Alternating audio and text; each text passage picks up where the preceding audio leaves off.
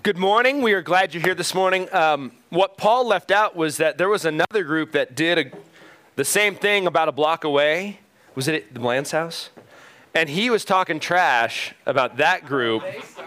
Well, there was trash talk going back and forth. And Paul bribed some kids to go to their house and go up and go, the house over there is better than yours. So just some insight into what really happened. I want to pray one more time briefly. Jesus, thank you. Thank you that we can gather. Thank you that it's not about us, but it's about you. Thank you that we can take an hour, step outside of our life, step outside of everything going on and just focus on you, so that when we go back into life, hopefully we can continue to focus on you throughout the week, day in and day out. Open up our hearts right now to what you want to do. This is about you and your relationship with us. God, it's not about us fulfilling any kind of ritual or legalism, but it's about you. So please do what you want to do, whatever that is. In Jesus' name, amen. Well, if you were here last week, we talked about the whole point of this church thing, the whole point of going to groups thing, the whole point of building good Christian relationships and studying the Bible. And the point, we said, is kind of like a telescope. We said the point is maturity. And the word that the Bible uses for maturity there in Colossians is the same word that can be translated telescope. So what we talked about is we want to be like this. We want to be fully extended, our purpose, completing our purpose that God has for us in our life, fully extended and useful, but that we start like this. You know, when we become Christians, we start like this and we have to grow. And it's a process that God is patient with us, leading us to a point of maturity where we are confident in our faith, where we trust Jesus, where we know some things about the Bible, some of the important things that we need to know, and where we're being used inside and outside the church, how God would have us be used. And so that kind of leads to the question that I want to ask this morning. I want you to take a minute and think about this. 10 years from now. So what is 10 years? 2028. So how old will you be in 10 years? I'll be 48. My youngest kid will be 18. So think forward 10 years and describe how you want to be in 10 years. What do you want to be like? If you're a note taker, even just write down one characteristic about yourself that you want to be true that is maybe not true now.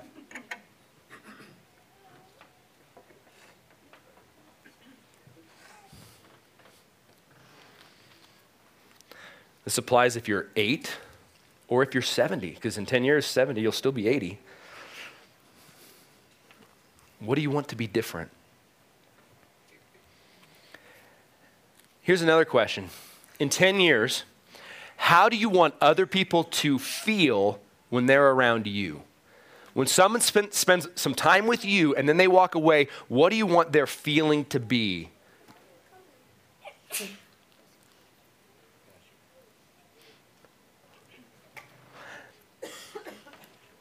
Now, I wrote down a couple. You know, what do I want to be like? I want to be selflessly loving. Because right now, you know, sometimes I'm selflessly loving, but I want to be selflessly loving all the time. I want to be the person that just shows up. I'm there. I want to be ambitiously, that's the word, ambitiously laboring for God's glory in his strength. And then I wrote down, how do I want people to feel? I want people to feel valued, encouraged, and drawn to Jesus.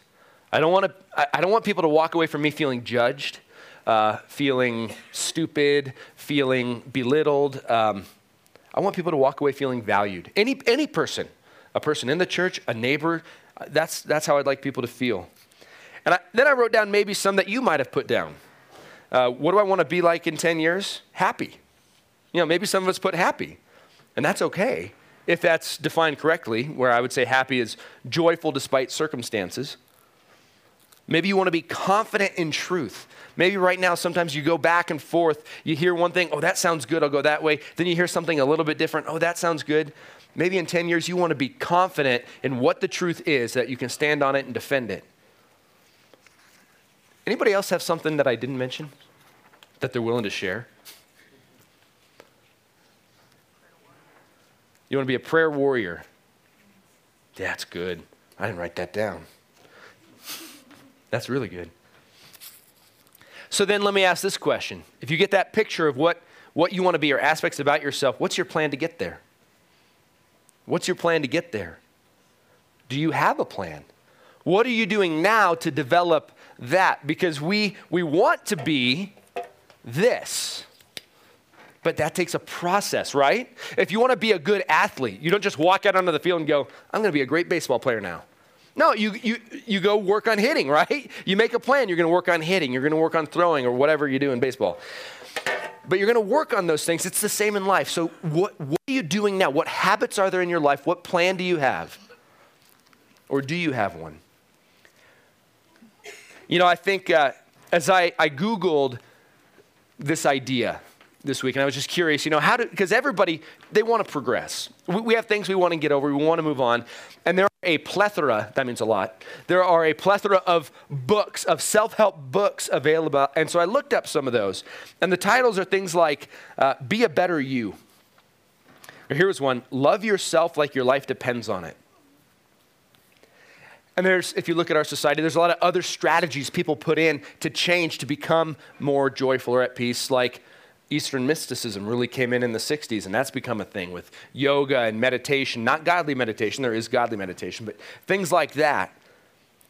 But what if I told you that life change is possible, that in 10 years you could be very different than you are now, in a good way, that life change is possible, and it's all found in the gospel. That it's all found in the gospel, that all we need is what we've already received. That you don't need anything else, anything different. What you need is what you've already been given, already received. There's no better place we can go to than Colossians. So we're in Colossians 2. If you would turn there, please. Last week we covered, 20 verses. We covered a lot. This week, we're only covering 2. So far in the book of Colossians, Paul has been writing to this church that he never went to. He was never there. This church was planted by somebody who learned the gospel probably from Paul in Ephesus and then traveled to this city, Colossae, a journey away. And he went there and started a church that was meeting in the house of a guy named Philemon. So it's a home church. The church is under attack in that there are people coming into the church and teaching things differently than what Epaphras had learned from Paul. Paul taught Epaphras. Epaphras taught them. Now, they're being taught some different things. What you learned was okay, but you need more. There's something else. And so Paul has been writing so far in this letter. And remember, this is a letter that they would have got together like this and just read the letter all the way through. And we're picking it piece by piece. So I encourage you at some point to read it all the way through. But he's really emphasized so far in this book how big Jesus is. Because the false teachings are saying Jesus is great, but he's not enough. And so Paul says, well, okay, let's talk about who Jesus is. He's the creator. And so we saw that we were blown away, if this was the first time you read it, and I was in awe even reading it again, that Jesus is the creator, the one who made everything seen and unseen. He created it. And we already saw in this book that he sustains it, meaning everything that's going on right now, Jesus is keeping it going. That if he decided to take his hand off, we'd go flinging out or whatever, it would all come apart. But he created everything, and that he's the Savior through his blood on the cross. We've already seen that too. So we're awed by his majesty, and then we're humbled by his love for us to shed his blood for us. And then last week, we saw a beautiful truth of how do we become mature, like that telescope? How do we become mature? We need to understand a mystery, and Paul talked about this mystery, which is Jesus in you. And this week, if you attended group, we talked about this mystery. We had a lot of fun in our group talking about it. We went all over the place. But we were talking about the mystery, something previously unknown, now revealed, that the Christian now has Jesus living inside them. So how do you get to be mature? You need to understand that mystery. Now today, he's going to elaborate that a little bit. Today's 2 verses is all we're looking at, is a transition from what he was saying to what he's going to, and it begins with the words, therefore. Because we look at all these things, and if you're like me, some are, some aren't, you ask, so what? You learn something, you read it, so what? So Jesus is God, he did all of this, he dwells in you, so what? So what? Things don't change, life goes, so what? And that's an okay question to ask, so what? And I think That's why he puts these two verses in. Look with me, please, at Colossians 2, starting in verse 6. It says, therefore, literal translation, so what? Therefore, because all those things are true, as you received Christ Jesus the Lord, so walk in him, rooted and built up in him, and established in the faith, just as you were taught, abounding in thanksgiving. So what? What does it matter that Jesus is God? By the way, the only God, the only way to salvation. Very clear in Colossians and in Scripture. What does it matter that he saved you by his blood on the cross? What does it matter that he now dwells in you? It matters, therefore, this is why it matters, verse 6, just as you received Christ, now walk in him. Here's his big point. The so what is that your life can look different. That's the so what. That the picture you have 10 years from now, that's the so what. That you can be different. You can be what God wants you to be. Your walk, and when the Bible talks about walk, it talks about your pattern of living. Your walk can line up with who you are in Jesus. That's the so what. So what? Walk. Now walk. As you received him, walk in him. Let your life look like it. And he's going to talk about how that happens. But that's kind of the big idea. As you've been saved, now walk. Good theology should change the way you live. Not just the way you look on the outside, by the way. Good theology doesn't make you a really good actor. It shouldn't. But yet we see that a lot in church. I mean, let's be honest. And I've dealt with that in my own life, where I can act the part really well, but without what's going on the inside. But real life change, what we're talking about here, what Paul's talking about, starts on the inside, that you can change to where you don't get good at pretending to be loving, you actually love. You don't get good at forcing patience, you're actually patient. You don't force yourself to care about the lost, you actually care about the lost. You don't force yourself to go along with, the church, as the church, I'm talking global church, we want to see many saved, we want to go. You have to force that. You feel it. That's part of Jesus in you. I want to see the kingdom expand and grow. And so that's the so what. Good theology equals right living. Ephesians 4:1, Paul writes this.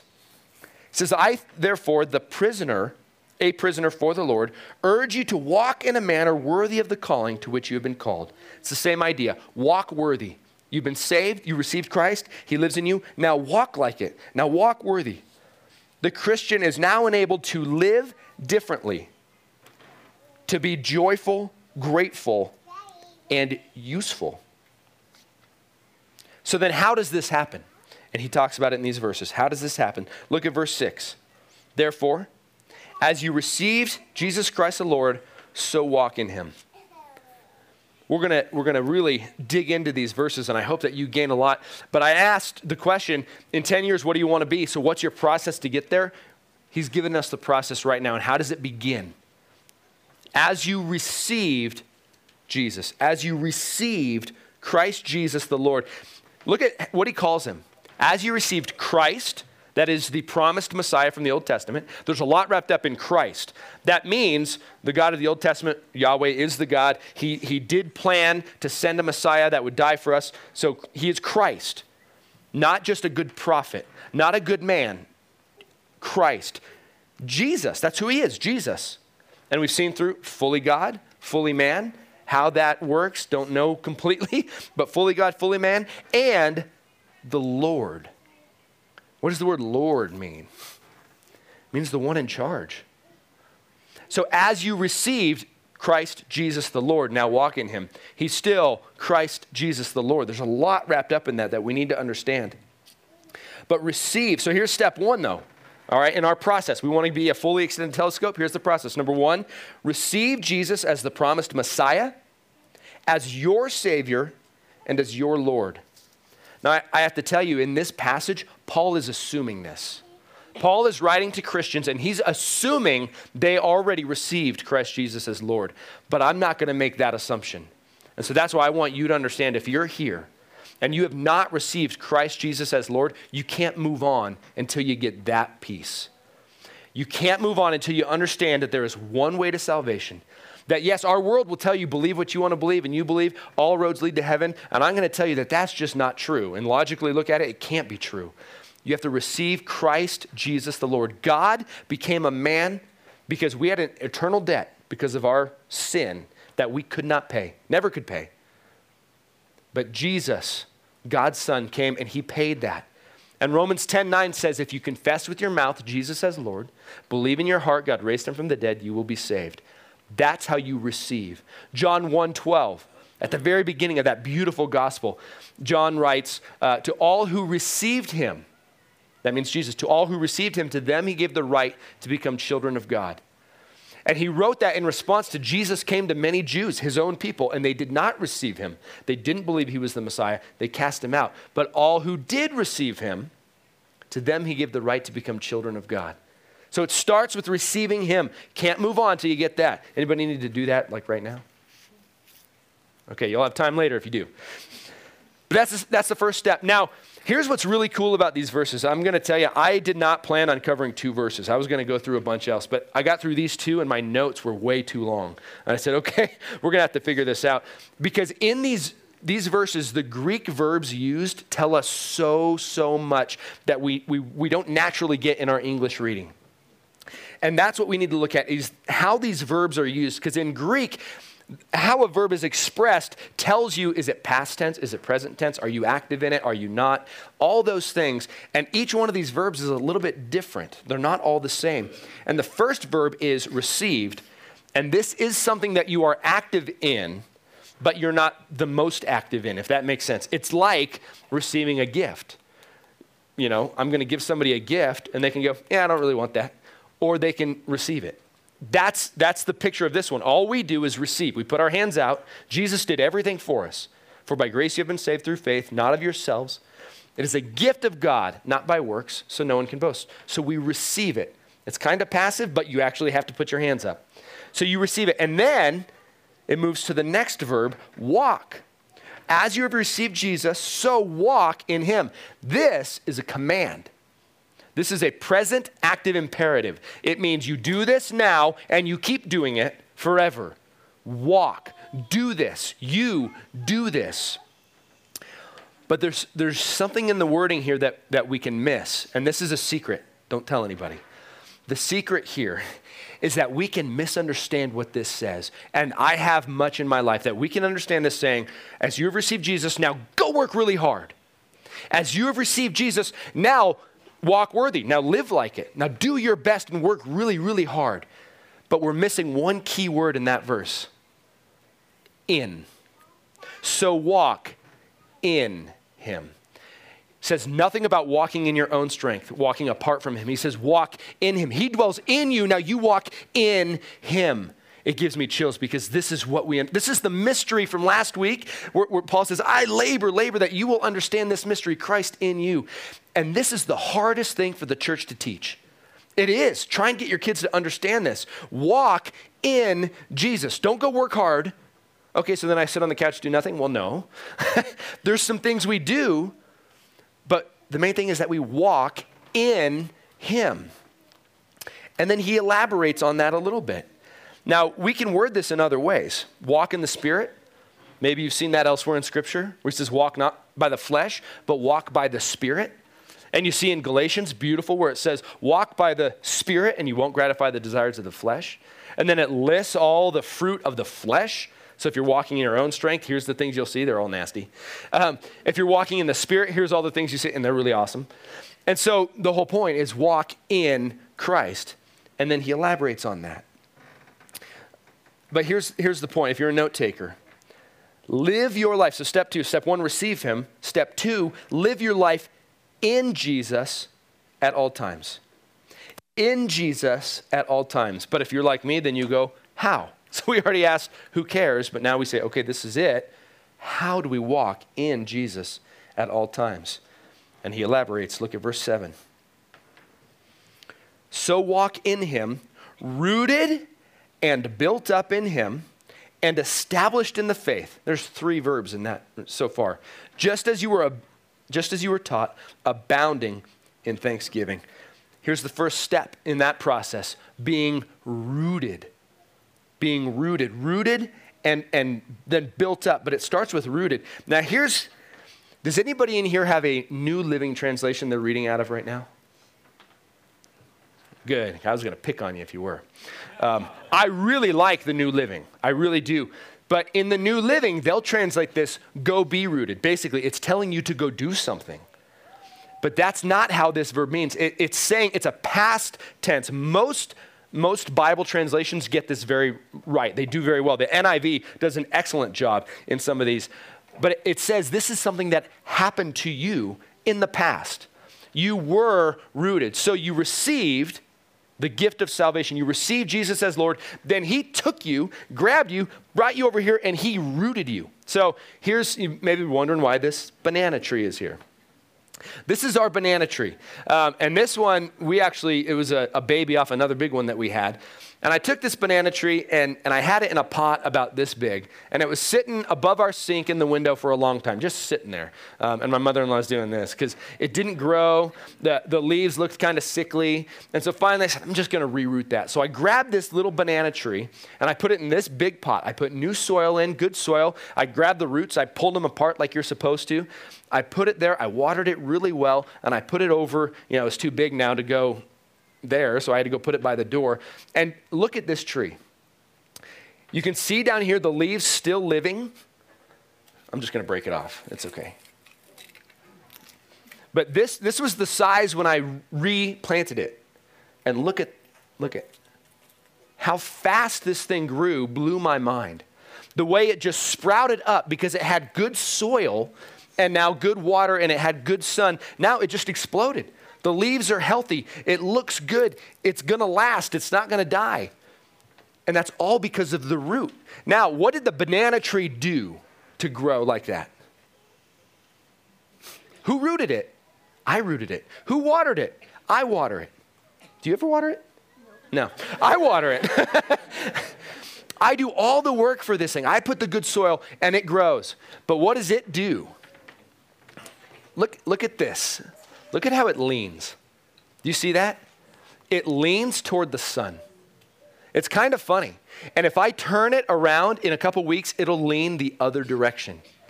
So I do all the work, but it leans into the sun. And I think in large part, this helps us understand what God does with us. When we receive, he roots you in him. And now we need to do some things, but mainly what we do is this. We lean into the sun. We walk in him and he does the rest. Now, this is the mystery we need to struggle to understand. This is why you should be in a group so you can talk about this because it's not easy to understand. So then what do I do? Do I sit on the couch and do nothing? No, we do some things. But we have to understand the process because our tendency, my tendency, is to go work hard. So here's the fruit of the Spirit: love, joy, peace, patience, kindness, goodness, faithfulness, gentleness, self-control. I'm going to go work hard and be loving. I'm going to go work hard and have patience. That's not the way it works. You lean into the sun, you walk in Jesus, and he'll make those things happen through you, which means it's a process, and it might be slower than we would like. I want to point out one other thing, though. Notice how some of these leaves are a little bit beat up. Now that we moved it into a new spot, soccer balls hit it all the time. We don't have these rules of like no baseball in the house, no soccer in the house. And so this thing gets beat up. Balls hit it all the time. And so it's in the line of fire now, but it's still growing really well. It's still doing a good job, even though it's in the line of fire. I think spiritually, we're kind of the same way. When we start growing, we're going to be put in the line of fire, but we have all we need to grow as we lean into the sun. But this idea of rooted, do we see this anywhere else in Scripture? Maybe a similar analogy that Jesus taught somewhere, maybe in John. John 15, Jesus talks about this. He uses an analogy of a branch and a vine. He says, I am the vine, John 15:5, I am the vine, you are the branches. Whoever abides in me and I in him, he it is that bears much fruit. The same idea. The vine just stays attached, the branch just stays attached to the trunk and gets all its life from that. That's the idea. Walk in the Spirit, abide, walk in Christ. That's where we go. Now, here's the thing, realistically. This plant, here's the difference. Every analogy falls short. That's why it's an analogy. This plant can't unroot itself and go walk in somewhere else. It just can't. But we we can, to a certain extent. We can't unroot ourselves, but we can try and seek life elsewhere. We can go other places for truth. We can go other places for value, for, the idea, I want to be happy. Well, I could go other areas to find happiness. And that's a big thing going on right now in our society. Do whatever makes you happy, right? Well, don't. That's wrong. That's a lie. That's one of those things where we need to go to the source, the right source for all that we need.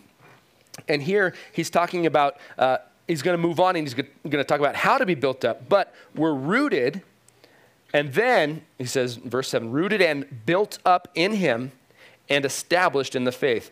Built up and established. Two more verbs. Guess what? Those are also passive. Those also happen to you. You don't go build yourself. You don't go establish, or that word can be translated strengthen yourself. He does all of that if we lean into him. So there is somewhat of a give and take. There is somewhat, we walk in him. He does these things. But we have a tendency to go the other way. Ever heard the song Prone to Wander? We haven't sung it in a long time. Is it a hymn? I think it's a hymn. But I remember that hymn from when I was a kid. Prone to wander, Lord, I feel it. Prone to leave the God I love. There's something about us that's prone to go other ways. And guess what? You're not the only one that deals with that. That's part of being human, where we're saved, but then there's still this part of us that goes, I still want to try it this way. I think a sad but true illustration, analogy is kids who are adopted. Kids who are adopted when they're older have a tendency to wander. So when I was in high school, my youth pastor and his wife adopted an 11-year-old boy from Russia, Vitalik. And Vitalik came over, and again, he was 11 years old, and he went from being somewhat on the street and then in an orphanage where what he knew was you fight for what you need. The clothes were kind of in the orphanage. Clothes were so you had to fight. If you wanted the good clothes, you're going to fight for them. So he moves here and he's fighting for everything he needed. But what a big difference. He moves from this environment to here where he has a stable parents, two parents that love him. He had food as much as he wanted. He had a comfortable room that was all his own. He didn't have to share it with anybody. He saw a vacuum. That was one of the weird things. They'd take the vacuum and be like, because they had never seen a vacuum. But he was brought into this environment where he was loved, he was provided for. I was responsible for teaching him some English, so that was fun. Some of his first words are, you suck. He would just walk around the church, you suck, you suck. But he went from this to provided for. Everything he needed was done for him. He didn't earn it. It was just given to him. And he could stay there. And we can list, many kids in this where the older become adopted, this happens. There's this tendency that as they get older to go back to the street. There's a tendency to go back to abusive relationships. There's a tendency to go back to the things they knew before, whether it's alcoholism or drugs and those things. There's a tendency when kids are adopted older to go back to the junk. We have the same tendency. I feel in many ways we're like those kids who have been adopted, and that the Bible talks about it. We have been adopted. And we can walk in him. We can find all we need in Jesus. We don't have to wander. So why would we? But we can. That's why he has to talk about this. We can. So how do we walk? In him at all times. In him at all times. And he says here, established in the faith as instructed. This is where it maybe starts to get even a little bit more practical. You've been rooted, and now you're going to be built up and established. The idea of rooted, it's plant rooted, but it can also serve as a foundation for a building. So that word can still be used that way, and that's kind of the idea. Now he's using it like that. So you're on the foundation of Jesus Christ as Lord. Jesus the Messiah as Lord. That's the foundation, and now you're going to be built up on that foundation, and he does the building. And how does he do the building and a lot of the establishing? In verse 7, he moves on and he says, in him and established in the faith, just as you were taught. So you're going to be established in the gospel, the basic doctrine of Jesus Christ as Lord, of Jesus on the cross. We have a tendency in the church, in Christianity, to want to move past the cross. that the gospel was great for our salvation. Jesus died for me, I'm forgiven, and then move beyond that. Now I want to get past the cross, but we can't. We grow in the same way as we began. How'd you begin? Surrendering to Jesus as Lord. You began by believing you couldn't do it in your own. You had to rely on him. And now we continue in the same way. I still can't do it on my own. Now the way I walk is in complete dependence and reliance on Jesus. Same way. And here he's talking about as you were taught. So Paul taught Epaphras. Epaphras went and taught this church. Now other teachers are coming in saying, what you heard, some of it's true, now move beyond it. For us, it's the same way. We don't have Paul, we don't have Epaphras, but what do we have? We have the scripture. We have the word of God written. We have Paul's writings here as well as the writings of the other disciples. This is where we can sink our roots deep into Jesus. As we were taught, his point, don't stray from this. So if you want to be built up, if you want to mature and grow, you have to be rooted, and this is what's going to build on you. This is what God is going to use to build you. He's going to use three things specifically. He's going to use the Holy Spirit who dwells in you. He's going to use his word, and he's going to use his church, his people. Inside the building, outside the building, not about the building, but he's going to use his people. Maybe ones that attend different churches, but he'll use his people to build you. That's how he does it. But we are built up through what we were taught, through the purity of what we were taught, the gospel. So if you're a note taker, after receiving Christ, Jesus roots you. As you remain in him, that's the idea of abiding or walking in him, Jesus builds you up. Jesus strengthens you in the faith. Now, as we go on, we can learn more about the faith, can't we? We can learn more about Jesus. That's the whole point as we progress and go, but we can't depart from the basic gospel. So we can learn and go, but we can't ever get to a point where we go, okay, I've learned so much now, I realize it's about, I have to do some things also. Well, no, you can never move past the cross where Jesus did everything and you do nothing.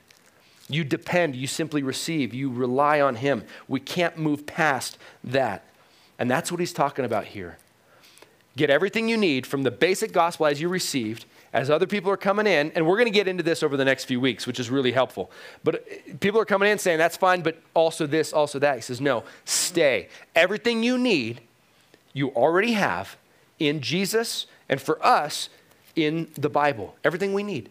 So you have a life situation going on, guess what? Welcome to the club. Anything that disagrees with the Bible, don't use it. And this is one of the big things he's talking about here is knowledge, but that plays out in action. But knowledge, we have a situation going on, let's just say parenting. My parents, kids, all right, I'm trying to be a better parent. My kid is acting up, they're disobedient. Okay, I can read this book on parenting and this book on parenting and this book on parenting. If any of those books or any of those counselors or psychologists or if they disagree with the Bible, they're wrong. They're wrong. If they help the Bible, some of that can be useful, but this is the source of everything. So, spare the rod, spoil the child. It's okay to spank your kids. I see kids looking at parents. Yeah. Within reason. Beating them is not appropriate. My point, we can find all we need in Christ, in the Bible, in what he has given us. So walk in him. Galatians 3, 1 through 3, Paul refers to this. He says, after beginning by means of the Spirit, meaning beginning your walk with God, you go, it's not about me, it's about you. By means of the Spirit, are you now trying to finish by means of the flesh? So you start in complete dependence on him to do it all, but then you're going to continue in your own strength? That doesn't make any sense. Last week, we shared the illustration of somebody playing the piano. Callie playing Flight of the Bumblebee, which she didn't work on this week. But playing some kind of symphony. And then someone like me sitting going, I can do that. And sit down and try and scoot over and take over and chopsticks. And that's like us in the Christian life. When we decide we want to take over, which is walking in the flesh, which is the opposite of walking in Christ, we try and take over, and it sounds horrible. We need to just get off the seat, let Jesus sit down, and play the tune of our lives so that it's him living in and through us. But that's what it means to walk in Christ. Walk in dependence at all times, in fellowship, in intimacy, in line with the Bible. So I was trying to think of a way to picture this, because like I said, this is a mystery of the Bible. That's one of the hardest things to nail down, walking in the Spirit, abiding, walking in Christ. And so I had this picture. How did you begin your Christian walk? If you surrendered to Jesus Christ as Lord, what was the first thing you were supposed to do? Get baptized.